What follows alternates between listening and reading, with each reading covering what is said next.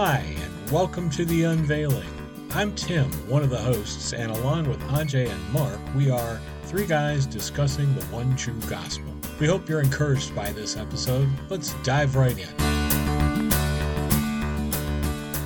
Hello and welcome. It's us, it's you, we're here. This is The Unveiling. This is episode 63. The title of today's episode is Galatians. We're on part 8. I promise we're going to end this one eventually. So, yeah. Now that you've put it out there, Mark, I don't know. Well, anyways, for those of you following along, we're picking up this week in Galatians, the 5th chapter, starting at verse 10. And I'm going to dive into the verses and get through the first couple. And since most of what we're going to be talking about has to do with the rest of this chapter, I do want to address these verses and what's going on here, just so everyone has an understanding. And of course, you guys chip in and chirp in if you need to. But once again, at chapter 10, Paul starts off with saying, I am confident in the Lord that you will take no other view. The one who is throwing you into confusion, whoever that may be, will have to pay the penalty. Brothers and sisters, if I am still preaching circumcision, why am I still being persecuted? In that case, the offense of the cross has been abolished. As for those agitators, I wish they would go the whole way and emasculate themselves. So this is not the happiest little section of verse 3. But let me just refresh your memory. The letter to Galatians really was written with three main points in mind. One, Paul was defending his authority and his message. 2, he was trying to correct and address the bad teachings that were being spread throughout the Galatian churches by the Judaizers who wanted to mix law with grace. And finally, he wanted to reiterate the one true gospel and the grace message throughout the church. So those three things are almost all wrapped up here in these three little verses. He starts off by saying, I am confident in the Lord that you will take no other view. That goes back to where we were last week. He was straightening out the fact that we don't need law when we have grace. And in fact, if you try and mix them, then grace is of no use for you. So he's saying, I'm confident that you are going to continue in that point of view. And then he follows that up with, brothers and sisters, here's a defense of what he's preaching. He says, brothers and sisters, if I am preaching circumcision, why am I still being persecuted? Well, he's not preaching circumcision. He's preaching grace and not works, which circumcision was just their reason for, arguing with him. So he's not preaching that. He's not preaching mixing law and grace or preaching circumcision. So he's saying, if I was, they would have no reason to persecute him, but they are persecuting him. So, and finally, this line sounds a little harsh to modern ears when he says, I wish they'd just go out and castrate themselves more or less. But understand that this is the kind of language that was used in ancient times. Yeah, it's hyperbole. He's not actually wishing that they would go out and castrate themselves. But I believe that in saying that, what he's trying to say is that their teachings are so harmful and destructive that they would be way better off completely removing themselves from the Christian community. All right, so I've talked a lot here, guys, and given you my view. What say you? Well, first of all, that was a great synopsis, Tim. Thank you for that. I'd like to try to add a little bit more to it.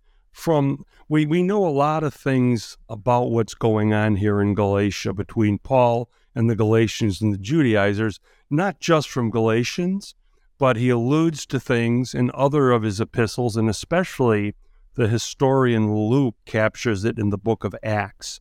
What the Judaizers were continuously doing in their, we'll say for lack of a better word, fight against Paul and against the gospel of justification by faith alone, was they would badmouth him at times and spread lies to try to recruit his followers of the one true gospel. And, one of those other examples was they were spreading around that by preaching grace, that it's all Christ. It's everything in his cross and our faith in him that they were giving people a license to sin, and they were saying that he was teaching that you should go out and sin more so that the grace of God and his glory might abound more. That's one of them. And the other thing they were saying about him that we know was that they were telling to try to steal the Galatians away from him and from the one true gospel. They were preaching the lie that he was preaching circumcision. That, hey, you know what? Because I could just, I try to get in their heads a little bit, but just imagine if you're a Galatian who has been following Paul, has seen the miracles, came to Christ by the Spirit of God, and just seen all these wonderful things, and even had been persecuted for that gospel. Here comes the Judaizers along and just completely changing everything. It would mean a lot to them if they said, hey, you know what?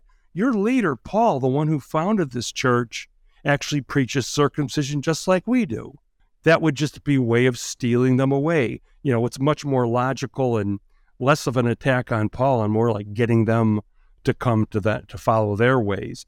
And Paul really says it great here when he kind of sets up. He says, the one who is throwing you into confusion, whoever that may be, will have to pay the penalty.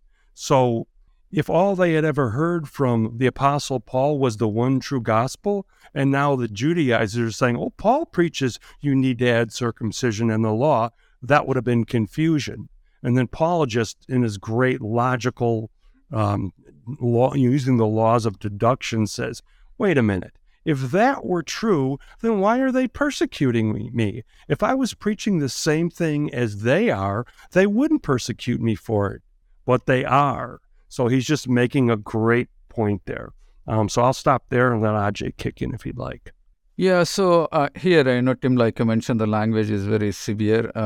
From the whole tone of the book of Galatians and everywhere, what Paul is communicating is he's using very severe language to say that, this thing is totally wrong, right? If you mix law with gospel, it is an abominable sin. And he's saying, you have to bear judgment. One thing I want to quickly take our attention to is among all the letters, right? The one church we see is the most sinful church, most carnal church is Corinthians, right? And none of the other churches, had that kind of really bad sins going on. But, look at the way Paul starts the letter to the Corinthians. Just real quick. Paul, called you an apostle of Jesus Christ through the will of God, and Sosthenes our brother, unto the church of God which is at Corinth, to them that are sanctified in Christ Jesus, called to be saints, with all that in every place call upon the name of our Lord Jesus, both theirs and ours. Grace be to you and peace from God our Father and from our Lord Jesus Christ. I thank my God always on your behalf for the grace of God which is given to you by Jesus Christ, that in everything ye are enriched by him in all utterance and knowledge, even as the testimony of Christ was confirmed in you, so that you come behind no gift, waiting for the coming of our Lord Jesus Christ. And compare that with Galatians, right? People who think, they're so holy, by mixing the law, we are enhancing the gospel. Look at how Paul starts. He just says, in a third verse, grace and peace to be to you. And then he directly jumps to in verse 6. I marvel that you are so soon removed from him who called you to the grace of Christ unto another gospel. So Paul is so frustrated and angry, and he is using severe language because they have moved away from the gospel to another gospel. And there is no other name under which we can be saved. Basically by doing this, they are keeping people from getting saved. And that's why he is using such a severe language. We see that in chapter 3, he says, oh, foolish Galatians, who has bewitched you? And here we see the language like, go and emasculate yourself, right? If you're going to circumcise yourself, why not go all the way? So the point here is, he is saying that, whatever you're doing is extremely wrong. And he's using all kinds of language to say that, hey, what you're doing is not right. Not only you're not doing what is true, but you're also deceiving the church. I think nowadays, real quick, Mark, I think we take it so lightly nowadays, mixing works with gospel, mixing law with gospel. I think it has become such a commonplace. I wonder, if people even read this, how severely, Paul is saying don't do that. I think that's an awesome point, Ajay, and really lights up a bulb in my head. And it's just so relevant to the church nowadays, where their main focus is sin, trying to get you to stop sinning. And just look at Paul's reaction, as you pointed out, with the Christians about sin was much less than his concern over messing with the gospel, perverting the gospel. And modern churches don't get that. So much of their energy is trying to get you to stop your sinning. Yeah. But the only thing is, the only way you're ever going to have less sin in your life is to listen to Paul and trust in Christ completely so that you live by the Spirit. And one of the things I think I mentioned today in our Signal ping pong match we have every day in texting is that the longer we do this podcast, the more and more I see that perverting the gospel is not a little thing. It's a dangerous thing. In fact, Paul calls it a perversion with serious consequences. He calls it making Christ of no effect, falling away from grace. He says that he will not set aside the grace of God, for if righteousness could be gained by the law, Christ died for nothing. So when we try to add even one thing, it's like we're saying what either Christ died for nothing or what he did wasn't enough. We got to keep working. So that was a killer point you made there. And that's not one you would just see from reading one of these books alone, but when you see the way he reacted to sin, not that we're belittling the effects of sin or saying sin's not bad. It hurts people, but it's not near as damaging as a false gospel is. Well, I don't want to belabor these couple of verses too much, but if you'll indulge me, one last short comment, that is that back in the day when Paul was writing this letter, there were many cults and sects and organized religions where castration was actually a part of the works you had to prove that you were worthy of that cult, sect, religion, whatever you want to call it. So it wasn't really an unheard of thing. It's not something we talk about today or do that much today, so that it's modern ears don't quite grab that right way. Now, under the heading Best Laid Plans, we said as we started today, let's not sit here on these 3 verses too long. Yeah. So I'd like to go ahead and move on unless someone's got another point they need to add. Before we move on, I'd like to just address that one line there. In that case, the offense of the cross has been abolished. That's a really good line. I mean, I'll touch on it quickly because we actually did, when we did our debunking, that's one of the things that we debunked, what the offense of the cross is. And it's a really rich discussion point. Why don't you read it and then we'll talk about it. So, Mark, you're talking about verse 11, brothers and sisters, if I am still preaching circumcision, why am I being persecuted? In that case, the offense of the cross has been abolished. This is such a misunderstood line. And I'll just remind our listeners that we have an episode on this in our Debunking Christian Myths series. But I just want to touch on it because of the way Paul words it. You have to really sit and contemplate on it. But first, so we already talked about the fact that they were accusing him of preaching circumcision. And he's saying, wait a minute, if I would be doing that, I'm preaching what they're preaching. Why am I still being persecuted? And then he goes on to say, if I were to do that, I would remove the offense of the cross. So what was the offense of the cross? And how would it remove it if I started preaching law? It's because what's offending the Judaizers is that Paul was not preaching law.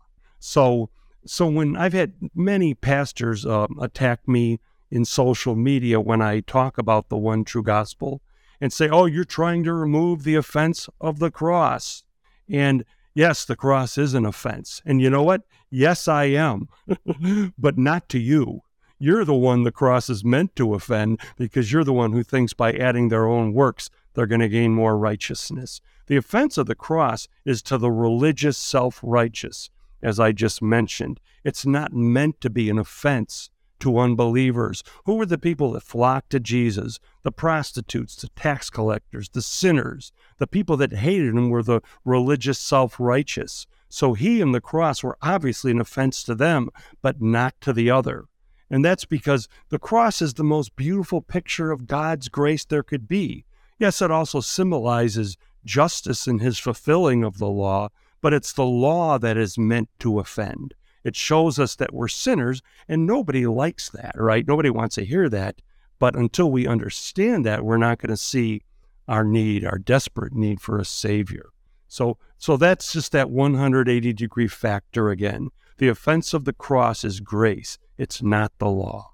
Well, thanks for that, Mark. And just in case the listeners are keeping score, that would be episode 9 of our podcast, part 1, Things I Used to Know, and in the Debunking Christian Myths, the True Offense of the Cross. And also, if you're interested in still learning more, I believe I did a blog post about that recently. Come check out our website. Let us move forward, starting at verse 13. You, my brothers and sisters, were called to be free, but do not use your freedom to indulge the flesh. Rather, serve one another humbly in love. For the entire law is fulfilled in keeping this one command: love your neighbor as yourself.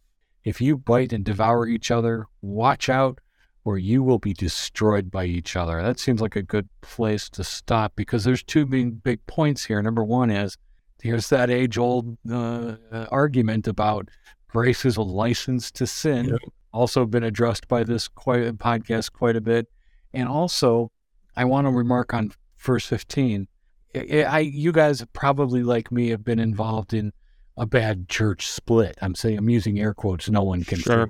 And man, I will tell you what, nobody can get mad and cut down other people as effectively as a bunch of more air quotes Christians going after each other in church over some organized religion piece.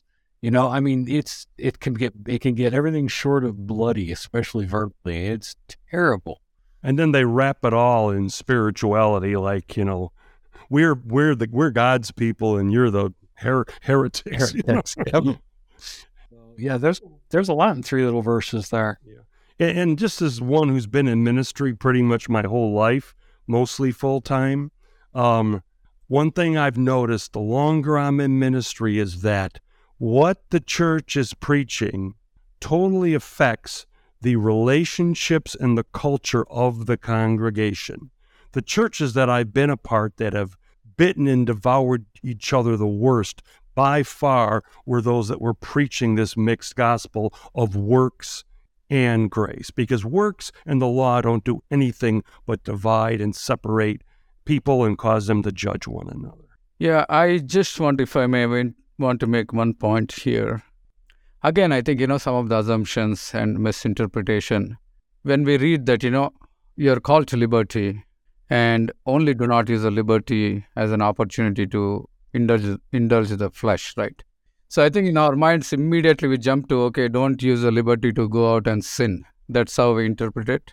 Again, like Mark said, we are not encouraging people to go and sin, but we have to read everything in context. So if you go back to Galatians chapter 3, verse 2, it says, "This only I want to learn from you. Did you receive the Spirit by the works of the law or by hearing of faith? Are you so foolish? Having begun in the Spirit, are you now being made perfect by the flesh?" Obviously, the context is being made perfect by the flesh. He is equating with going back to the law. So again, flesh does result in sinning. But if you look at it in context, he is saying that, you're called to liberty, but don't use that liberty to go back under the law. That's what is the context. It's not, I think we directly jump into thinking, oh yeah, don't use this liberty as an opportunity for the flesh. We think, oh yeah, don't use this liberty to go out sinning like crazy. But again, the context here is don't go back to the law. You are free to go back to the law, but don't do that. Yeah, that's a great point, Ajay. And I think he means he's using the larger definition of flesh, which includes sin, because the flesh is really about our abilities, our own autonomy to do what we want. So that would include, either trying to fulfill the law or just going out and sinning. So what I love about this too is, I'm sure Paul knew that when he wrote this letter to the churches in the province of Galatia, that the Judaizers were going to get a copy of it and they were going to read it. He knew that, and I love that here he's heading them off at the pass. He knows what their objection's going to be because it's the same old hat. And he's just heading them off at the pass and saying, yes, we are free in Christ, but we do not use it to indulge the flesh, either by trying to add works or allowing ourselves to sin. And that's the whole key to this is, that's not what the true gospel leads to. It doesn't lead to us sinning more. It actually is the power of sin, Paul said, which is the sting of death. He said that it's the law that arouses our sinful passions. And there's a ton of other scriptures that it's a paradox, I'll give you that. It doesn't seem like it'd be right as the way we look at the world. It's a worldly view really to think that the law would lead to sin, but that's the truth. It's grace that frees us from it. Yeah, one quick point on verse 14. For all the law is fulfilled in this one word, you shall love your neighbor as yourself. When we think about holiness, more often we detach it from love, but clearly, here, fulfilling the law is basically loving your neighbor as yourself. So the holiness is nothing but love. I think sometimes we don't make that connection. For us, holiness is like mostly, I don't do this, I don't do this, I don't do what those people are doing. That's what we think is holy as thou. But if you really look into it, holiness is nothing but love. When you love your neighbor as yourself, you're being holy. Ajay, I live in the flesh, and there are people in this world I cannot of myself love, and therefore I have to let the Spirit love those people through me. It's one of my little tiny checkpoints. If I'm dealing with somebody who I'm really unhappy with them or, whatever, and I can't love them, am I still being loving towards them? Then I know I'm walking in the Spirit, because that's not from me. That's from God. Absolutely. Yeah. So let's pick back up here. I'm going to start at 16 now. So I say, walk by the Spirit, and you will not gratify the desires of the flesh. For the flesh desires what is contrary to the Spirit, and the Spirit what is contrary to the flesh. They are in conflict with each other, so that you are not to do whatever you want. But if you are led by the Spirit, you are not under the law. Who wants to start that one? So one of the things I love about these two paragraphs here is that, first of all, the Apostle Paul tells us, do not use your freedom to indulge the flesh. He also tells us to serve one another humbly in love. It's not enough to serve one another. We need to do it humbly. And then he says, love your neighbor as yourself. Now, to me, if he just ended there, our natural inclination, my natural inclination, is to try to do that, to try hard to do that myself. We already know we none of us are righteous. Not one of us have the ability and the strength to do these things. But he doesn't leave us hanging. In 16, he says, so I say, walk by the Spirit, and you will not gratify the desires of the flesh. That's the answer. And one of the questions I always ask myself when I read something, and we're about to come up to something like this, that seems law-oriented or works-oriented, or we try hard to do, I always say, stop. But how do we do that? It's all about the how. And there's a delicate balance, between our power doing something and doing it in the power of the Spirit. That's where we want to be. And Paul just right then gives us that how. And I'd encourage all of our listeners and all of us, when you read something difficult that seems like the law, like you doing, to say, wait, but how do I do that? By living in the grace of Christ, Paul told us at the beginning of this book. Yeah, so, I want to get into more specifics, right? I've been actually thinking about it myself, for many, many years. Oh, yeah, everybody comes and says, hey, walk in the Spirit, you will not fulfill the lust of the flesh. I've been hearing for many years, right? Then how do we walk in the Spirit? Again, I think, Mark, you touched upon it. But I think, for some, people think, walking in the Spirit is okay. Spirit is there. He's walking next to me. He is in the front. I'm in the back. He tells me something. I have to obey, right? And if I don't obey what the Spirit tells me, then again, I'll not bear fruit. So it again becomes another form of law or a taskmaster, oh, the Spirit is telling me to do this. If I do this, okay, I will be blessed. If I don't do this, okay, I will not be blessed. Or if I do this, I'll bear the Spirit. So again, we are separating ourselves from the Spirit and making Spirit another form of a commandment, a command giver. But, that's how I used to think of it. But again, we don't need to go any further than Galatians itself. He actually talked about in chapter 3 what walking in the Spirit is. So I'm going to read it if you bear with me real quick. Galatians chapter 3, starting from verse 1. O foolish Galatians, who has bewitched you that you should not obey the truth, before whose eyes Jesus Christ was clearly portrayed among you as crucified. This only I want to learn from you. Did you receive the Spirit by the works of the law or hearing of faith? Are you so foolish, having begun in the Spirit, now you are being made perfect by the flesh? Have you suffered so many things in vain, if indeed it was in vain? Again, he says that, right? Therefore, he who supplies the Spirit and works miracles among you, does he do it by the works of the law or by hearing of faith? It's a rhetorical question, right? The answer is hearing of faith. And it says, just as Abraham believed God, and it was counted to him for righteousness. So, how do we walk in the Spirit? It's by hearing of faith, basically believing the gospel of our Lord Jesus Christ, believing what we hear. Bible says, faith comes by hearing, hearing comes by the word of Christ. So, simply by hearing the gospel, hearing and more hearing, that's our walk in the Spirit. The more we hear, the more we understand who we are in Christ. We are the righteousness of God in Christ. We are the children of God, and we have an inheritance. And Christ himself is our life. And in fact, it also, Mark, your favorite scripture, 2 Corinthians chapter 3, beholding the Lord Jesus Christ as in a mirror, right? We are changed from glory to glory. It doesn't say from sin to glory or sin to holiness. We go from glory to glory, even as by the Spirit of the Lord. We are transformed by the Spirit of the Lord. So, walking in the Spirit simply involves walking by grace, like Mark said, but again, it is through faith. Just as we have begun by faith, we also continue to walk by faith. Believing the gospel, we are saved by believing the gospel, and we continue to hear the gospel every day and believe. And when we put our eyes on our Lord Jesus Christ, the Spirit goes to work in us. That's how we walk in the Spirit. So I just wanted to bring it about.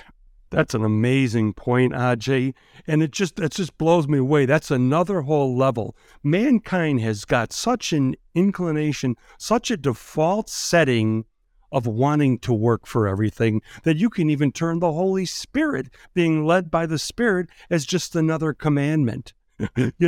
Where all the Word of God and the law was His Word. So I just love that. And 2 Corinthians 3 says that the new covenant in Jesus' blood, grace alone through faith alone in Christ alone, is the ministry of the Spirit. Yeah. So if we're going to walk by the Spirit, we have to stay under the new covenant, stay under the grace of God. The righteous will live by faith from first to last. And as you mentioned in 2 Corinthians 3:18, one of probably my favorite Bible verses, and we all who with unveiled faces, meaning getting rid of the law, contemplate the Lord's glory, are being transformed into His image with ever-increasing glory, which is from the Lord, who is the Spirit.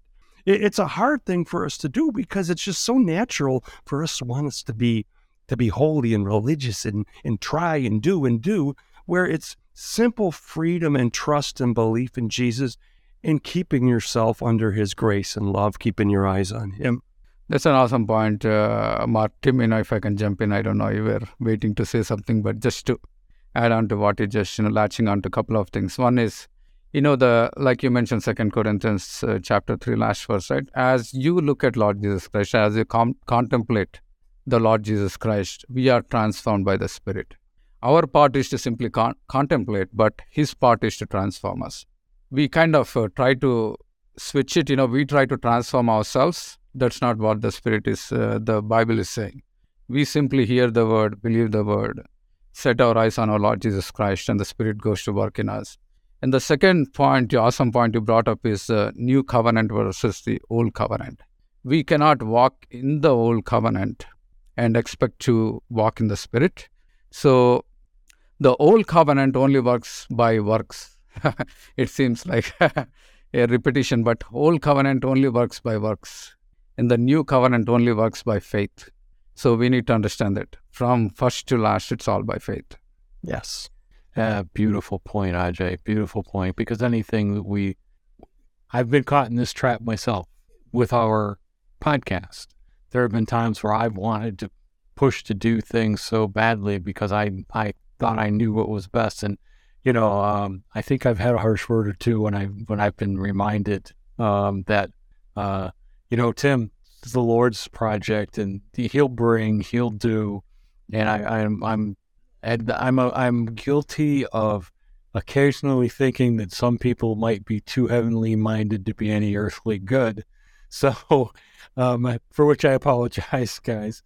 But it is anything. Anything can become a work if you put it in front of your keeping your focus, keeping your eyes on the gospel and Jesus Christ and the true message of, Jesus Christ and Him crucified. And you can do it in any walk or any part of your life. Amen. And we're really all susceptible to that, to every human being on the planet. Amen. Yeah. Okay, guys. Let's pick back up. This is something I don't think we want to harp on too much, but we all know what sin and works are, right? So I mean, this is kind of it's a list that Paul gives us here. He says the acts of the flesh are obvious: sexual immorality, impurity, and debauchery, idolatry and witchcraft, hatred, discord, jealousy, fits of rage, selfish ambition, dissensions, factions, and envy, drunkenness, orgies, and the like. I warn you, as I did before, that those who live like this will not inherit the kingdom of God. Real quick point from me, and then you guys can take it, and that is that last line is that people who live like this will not inherit the kingdom of God. Now, we are Christians. We believe in Jesus. We know we're under grace. But we still live in the flesh, and we still live in the world, and we still trip up once in a while. I've had acts of rage, I've had moments of rage and selfish ambition, and we've all seen all these things happen around us. When we stumble and we fall, the next step is not to stop and go, "Oh, God, please forgive me," and whip and beat ourselves and feel guilty. It is our job to stop. However that happens, is God intervenes and says, "Hey," and you go, "Oh, yeah, okay." And then go, "All right, Lord," focusing back on you and moving forward. King David was a great example of a man who screwed up royally. No pun intended. Yeah, right. More than once. And rather than sit there and whip himself and beat himself and agonize over his sins, he went, "Oh, okay," picked himself up, dusted himself off, started focusing back on the Lord and moved forward. He understood truly that he was forgiven. Now, these acts can cause problems in the physical real world with people and human relations, but they are not going to interfere with your relationship with God, who has already given you all forgiveness, who already loves you as much as He ever will. That's where the difference lies in that for that particular line. I think it's important to look at the context of this whole section, which is life by the Spirit. So these acts of the flesh aren't so much a list of sins for us to check off and make sure we're not doing, as they are a litmus test and a definition to see whether we're walking in the Spirit. That's the whole thing. Even if you're not doing any of these, that doesn't mean you are walking in the Spirit. You could just be really good at not doing those. His whole point here is that we need to remain in the Spirit, and in the Spirit of Christ will remain in us. So I think that's more just looking at it as a litmus test. I think we got to zoom out a little and see that he's not trying. It's that how again. How do you stay away from these things? It's by walking in the Spirit, which Ajay just went into, told us how we do that, which is just belief in Christ, staying focused on Him. Not staying focused on this list to make sure we're not doing those, but staying focused on Jesus.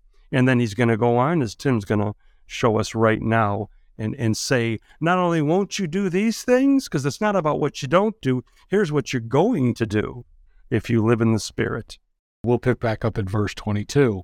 But the fruit of the Spirit is love, joy, peace, forbearance, kindness, goodness, faithfulness, gentleness, and self-control.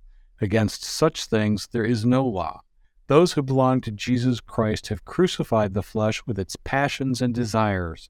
Since we live by the Spirit, let us keep in step with the Spirit. Let us not become conceited, provoking, and envying each other. And before Ajay, I turn it over to you. I'm one of these guys, I don't know why I keep picking up on that last line.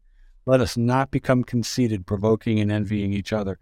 It's don't compare yourself to where other people are. I can look at some people and think to myself, oh, they seem to have it so well together spiritually, and all. It becomes a work. It becomes self-righteousness when you look at what someone else is doing and try to attain it. Now it's on you again. You're working at stuff. It's let God put you where you need to be and bring you along with him as he needs you and he wants you. Amen. Yeah, so Tim, I wanted to bring our attention to verse 24. Those who are Christ have crucified the flesh with its passions and desires. And so those who belong to Christ, that is a key here. And even in Romans chapter 8, it says, if indeed the Spirit of Christ is in you, you are no longer in the flesh, but in the Spirit. So those who belong to Christ have actually left the realm of the flesh and entered the realm of the Spirit. It's like, me coming from India to US. I'm no longer in India. So basically, the works of the flesh that is talking about people who are still in the flesh and not in the Spirit. They do all kinds of these things, but, they're just a result of where they are and who they are.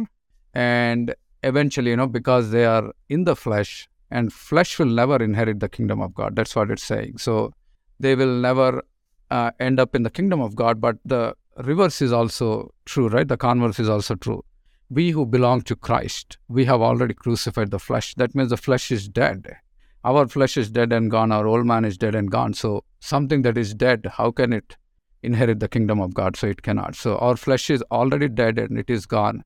And we are now in the Spirit. In fact, the Bible says, Lord Jesus Christ already seated us in heavenly places in Christ Jesus. So we are already in heaven. So that is not something we have to worry about. Oh my God, if I do some of these things, I will not inherit the kingdom. That's not the point.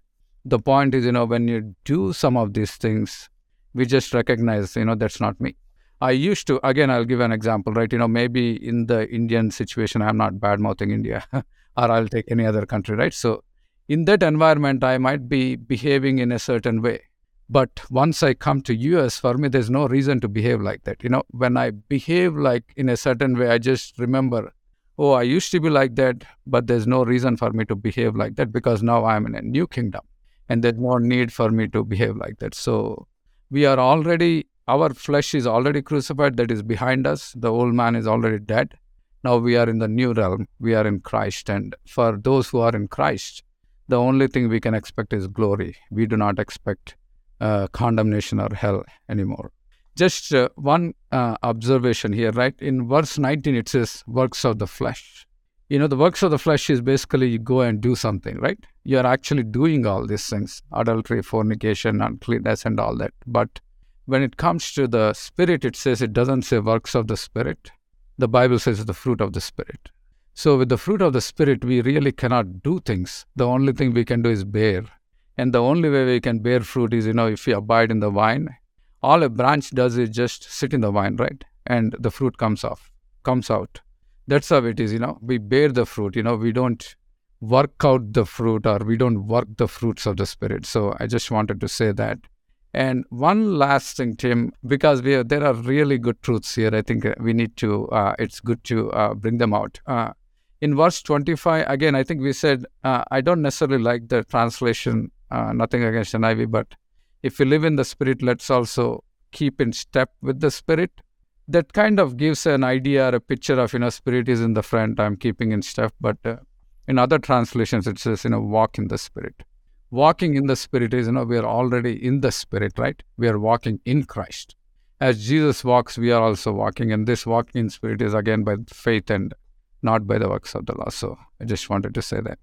Well, this has been a great conversation. Time has flown by, and I haven't kept track of it as well as I should have. So We're pretty close to the end, guys. I want to give each of you a chance to summarize before we go, but before I let you do it, I'm going to do it. I wanted to kind of say a little bit of what you just said, and that has to do with that the acts of the flesh are actions, and the fruit of the Spirit is not action, it's being.